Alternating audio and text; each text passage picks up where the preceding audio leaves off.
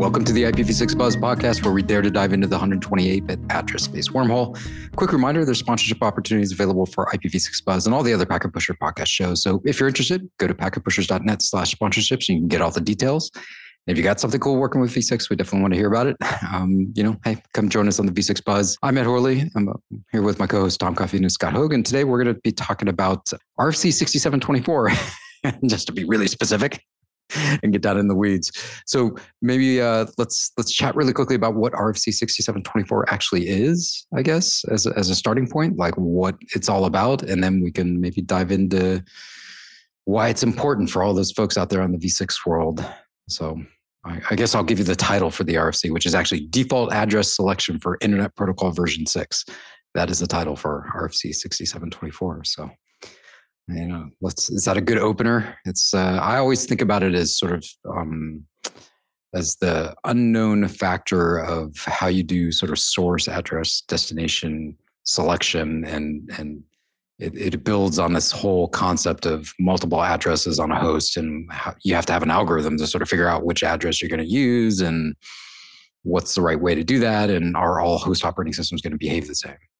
Yeah, it's really kind of a definition of a table that contains different prefixes, and what addresses you have on interfaces fall into one of those prefixes. And then there's a precedence value that says which one do I prefer, in which cases, which address I'm using, how should I prefer that? And then there's a label value. And so it's kind of a sorted list of preference of certain types of addresses. At the top of the list is the loopback, : 1. So nothing should prevent you from talking to your loopback. It's always available, and you should be able to talk to it. And that has a precedence of 50. The second entry defined in the RFC is : /0, which is the unspecified address. That has a precedence of 40, saying that's the next one. So whatever, global unicast address that I have a default route associated with, that address and that interface that I'll use. It goes down the list. And at the bottom of the list are things that are deprecated, or less preferred. Right. We don't want you. 6 to 4. ULA is pretty far down there. And then bottom of the list site is local, 6phone, things like that are, really far down there. Yeah, compatible and mapped addresses are down there below : /0. Mapped addresses are actually higher up because they represent IPv4 effectively in the list. So they actually, I think it has a precedence of 35.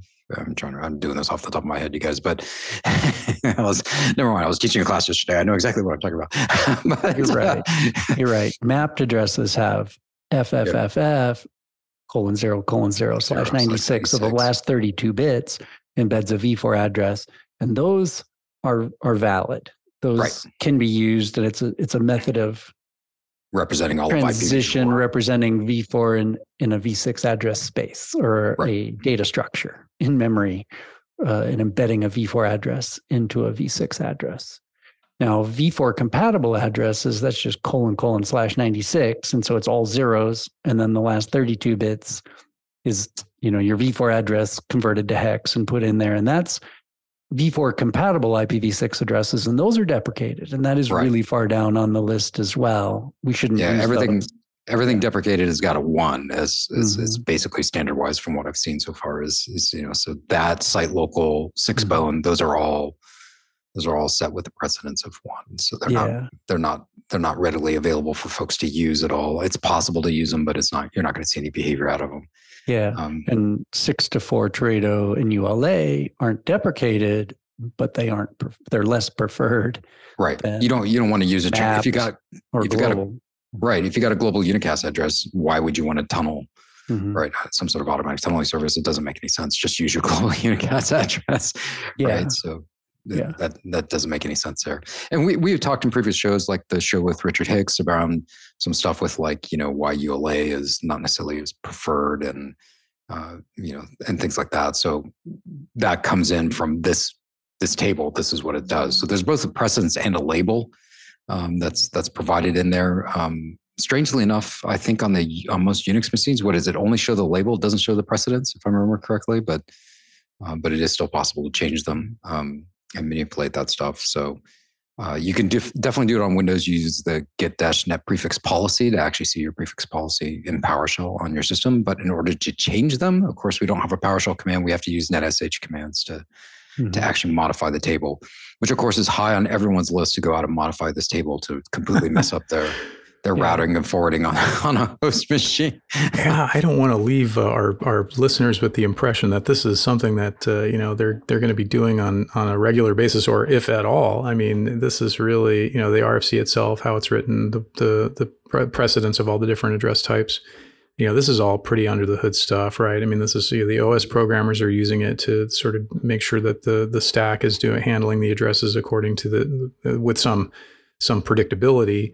But I can't think of an operational instance ever where, it's like, well, the fix was to go in and modify the prefix policy table. I can think of the opposite where the fix was we went and backed out the changes that somebody made in the prefix policy table.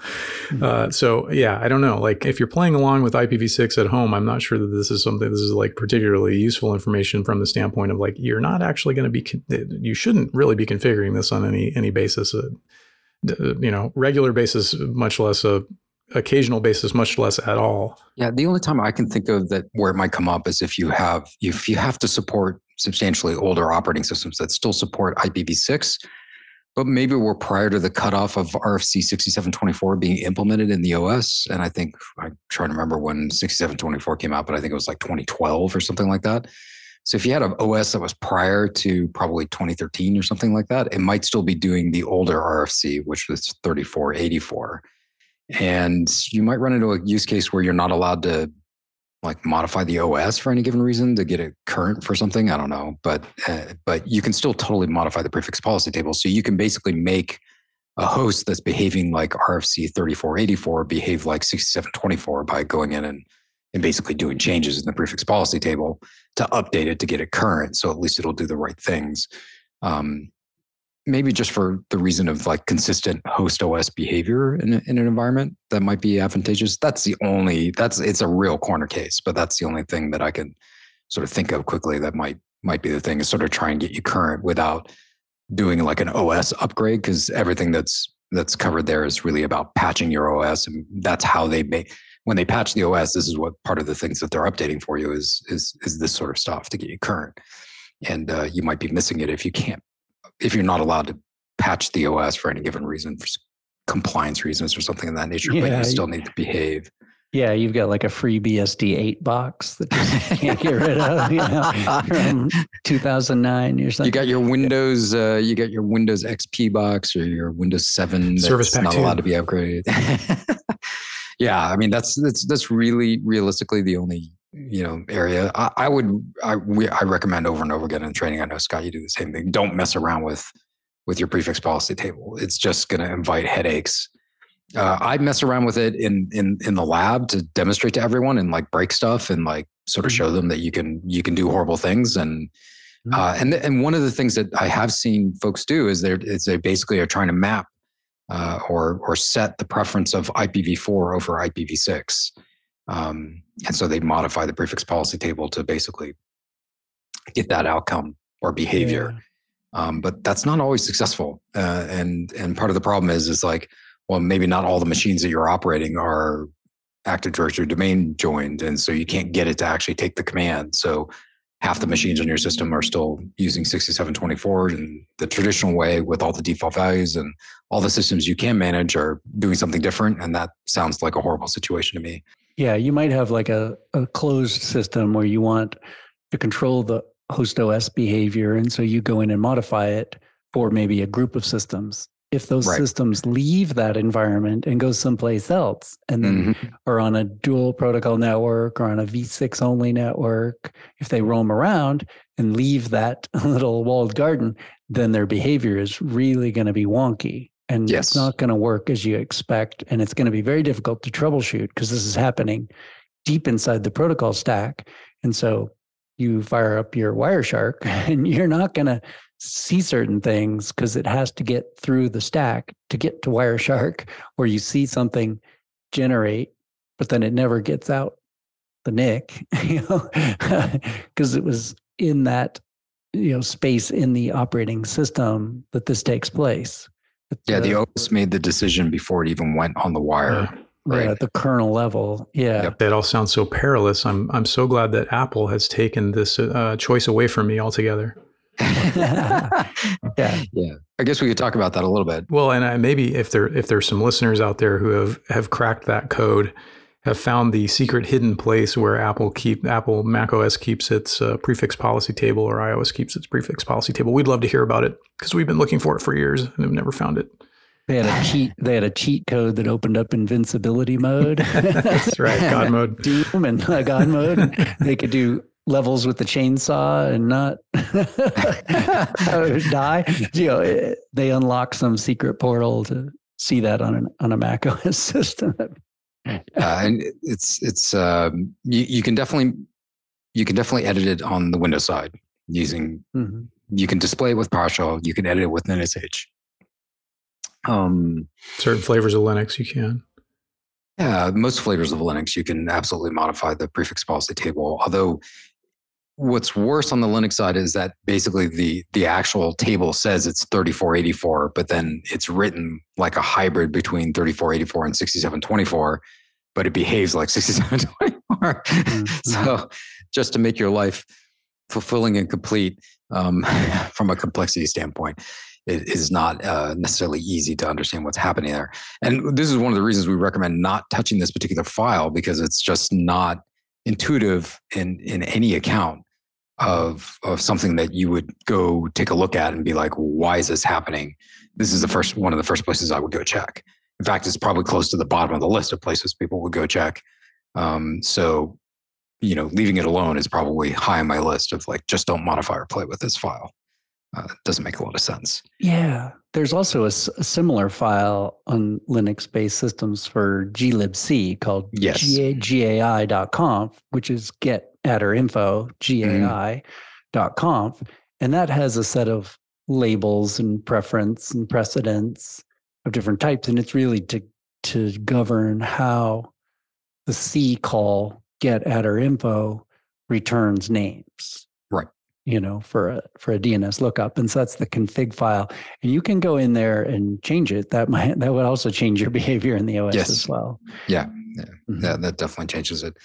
I guess the other thing and the other reason you don't want to play around with this is that you have no access to do this on best that I've been able to figure out on Android handsets, Chromebooks, Apple iOS mobile devices, iPads, iPhones, etc.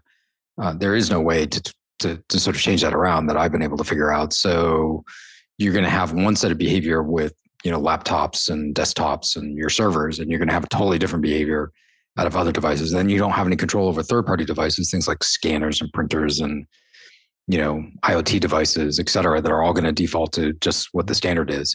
So you're just adding more and more complexity in terms of operational considerations that really strategically don't give you any advantage. Mm-hmm. I think the important thing to understand about RFC 6724 more than anything else is when you have multiple addresses on a given host, maybe you have multiple global unicast addresses, how does it make the determination of selecting from, source A versus source B, right? Yeah. My sourcing interface A versus my sourcing interface B. How do I make a decision about sourcing my traffic to get to a particular destination? And that this RFC is actually incredibly useful for in terms of understanding what it's supposed to do. Mm-hmm. But it's not a particularly easy flowchart to make your way through. So Ed, I gotta plug your book, Practical IPv6 for Windows Administrators. There is a flowchart that Ed spent probably weeks creating. And it's one of my favorite pages in your book, Ed. But I forget. I won't put you on the spot and ask you what page it's on. But it is amazing. And it took a lot of time to build. And if you really want to understand it, Ed's flowchart. Yeah, I appreciate that. It took a long time to work through all the source A, source B. This is what you have to do. This is what it's pointing to. I can't believe that the authors for 6724 figured all of this out without putting a diagram in the actual RFC, because that would have made my life much easier in terms of what they were up to. But hats off to the team that figured all of that out. Who was it? Dave Thaler and folks from NTT, I think. Yeah. Yeah, it's just crazy. Like they were able to sort of figure out all the use cases, like the common prefix length and scope comparisons. That's like a big thing, is like scope comparisons and like, is it a v4 address and an IPv4 mapped address, and like you have to go through these decision trees of figuring all this stuff out, and whether it's an embedded address or not, and loopback addresses and their format, mobility addresses. It's a crazy long list that you have to sort of work your way through to figure it all out. Imagine it's a big pachinko machine and you pour all your addresses into the top, and then there's these 10 rules. Imagine those are the pegs on the pachinko. And then at the end, your addresses fall through, and at the end it creates this ordered list. And almost all of them go into Rule 9. Which is what? Rule 9 is use longest matching prefix. That's literally like, if you go through the mass majority of the use cases, you're going to find that longest prefix match is usually what ends up happening, which is looking at the common prefix length, looking at your sourcing address, your destination address, and which one has the longest prefix match between the optional sourcing addresses you have to the destination address you're trying to reach. Almost universally, that is the one that ends up making the decision. But, to Tom's earlier point, which is Rule 10, which is sort of the fall through, which is like, otherwise leave the order unchanged. But then it says Rule 9 and 10 may be superseded if the implementation has other means of sorting destination addresses, which is a complete catch-all that basically says, do what you want. So, for example, if the implementation somehow knows, like a mystery thing, somehow knows which destination address will result in the best communication performance. So it's a complete catch-all that just allows the operating system, developer to basically be like, don't want to follow any of the rules, so I'll go do what I want, which is 100% what Apple is doing in this particular case, I think. It's very funny. Yeah. I guess it's just important to know that this table exists. Maybe go to the RFC, 6724 and just see what the table looks like, see what it looks like in your operating system, and then make sure, take a picture of it, and so if it ever gets changed inadvertently or unintentionally, then you could have something to compare it to. And you could always look back at the RFC and say, this is what the table should look like. If it gets out of whack, then you could see what it should be. Know that it's there, and say, if you're seeing weird behavior, maybe just glance at that table and make sure it hasn't been modified. Because it could be modified accidentally, maybe. It gets set by some new system administrator who doesn't know, or who's thinking, by adding or removing entries, I'm hardening the operating system. Right. Or a piece of malware might affect it in some creative way, Yeah, and OS behavior can change too in ways that, 2 steps forward, 1 step back with IPv6. I ran into an issue with the recent version of Mac OS where I couldn't turn IPv4 off. It was breaking IPv6. And so it may happen that the prefix policy table gets munged up in an OS update, and it's not something the developers caught or changed, and there was a dependency they weren't aware of, et cetera, et cetera. So you could find yourself facing that situation. It's just good to know about it, to your point, Scott. Mm-hmm. It's also subject to change, because let's say years from now, we deprecate Teredo and 64 addresses. Right. They would then fall, and the precedence would change those entries to have a precedence of 1. They'd be down at the bottom of the list. 6724 would get updated, and then a bunch of OS patches would go out, fix it, and adjust the table. So it could change in the future, potentially. Well, and there's actually a proposal potentially to resolve. There's a draft RFC talking about the ULA address space, and the fact that there may need to be a 6724 BIOS update to fix some of the ULA problems. So there might have to be an update to this particular RFC just because of that recognition of the operational problems with ULA. So one of the fixes they're talking about potentially doing is actually doing an update for 6724. So that's Nick Baraglio and team over there. I think Brian Carpenter, we're talking about doing that to try and fix what's happening with ULA, because ULA is problematic in IPv4 environments if you're running dual stack, and it's right. Because of the change in 6724. I don't think it was an intentional change, but it was a sort of and I don't even think it was necessarily an unknown engineering decision, but I think it had some maybe unforeseen consequences because of the fact that so many people were using ULA in a different way than what it was originally intended. Mm-hmm. And then it comes up there. Anyway, I don't know. I think it's good for us to talk about 6724. It's certainly something that we all talk about in the training portion of what we do for V6 on a regular basis because it's so key critical. But I think in the day-to-day portion of being a network operator, you're probably not paying a lot of attention to it, right? Is that a fair statement? Yeah. And to expand on your point, Ed, we are seeing more ULA in homeland networks, in home networks because of Thread, Matter hubs using ULA, sending out a routing advertisement on the local network for ULA address space for IoT devices to use RLock to use their small little addresses and put that in the very bottom part of the ULA address space for land-based communication, then have that hub be that broker and forward those messages out to the internet for IoT devices that don't have off-net capability. Right. Because they're shorter addresses. And there's some CPE devices, right? Yeah, you have some CPE devices and other things will be that hub, that Thread or Matter hub, and they'll generate these RAs. So you'll end up with a device V4 address and ULA. Yeah, if you've modified your prefix policy, you may get some strange behavior. Yeah, because if it thinks that ULA is the preferred method for getting out and V6, and it thinks V6 is available, it's going to go ahead and use ULA and try and talk to the outside world. And it looks like your internet's broken at that point in time, which just makes everyone weep, especially your kids. They're trying to get to, their homework assignment, or worse yet, their streaming service.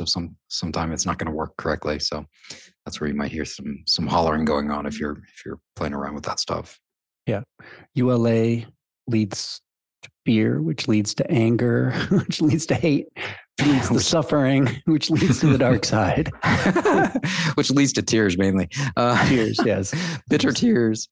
Just to be really clear, this is not related to your routing table and your routers, just for all the true V6 or all the true packet pusher geeks that are networking geeks and like, oh, does this impact my routing? No, your routers will still override and do whatever you tell them to do. So they're going to forward packets as forwarding packets decisions, not about what source destination address selection process is going on. They're still going to forward the way that your route tables are telling them to forward. That's right.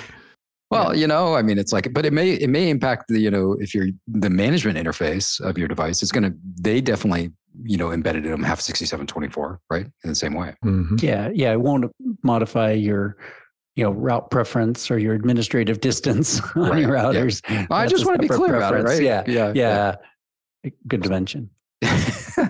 Well, unlike V6, we run out of space for the podcast. You can reach the IPv6 podcast on Twitter. We're at IPv6Buzz. And you can also hit up each one of us on Twitter too. Tom is at IPv6Tom. Scott is at Scott Hogue. And I'm at E. Horley. Thanks for listening to the IPv6 Buzz. You can find us on the Packet Pushers or any of your favorite podcast apps. Just search for IPv6 Buzz. And if you like the show, please give us a rating on iTunes. Really appreciate it. And if you like this podcast, we recommend you check out Heavy Networking, Day 2 Cloud, and the Network Break podcast, plus all the other great technical content over at packetpushers.net. So long, and until next time, we'll see you on the internet. The IPv6 internet, that is. Thanks for listening to IPv6 Buzz, a podcast devoted to truth, justice, and 128 bits of address space. IPv6.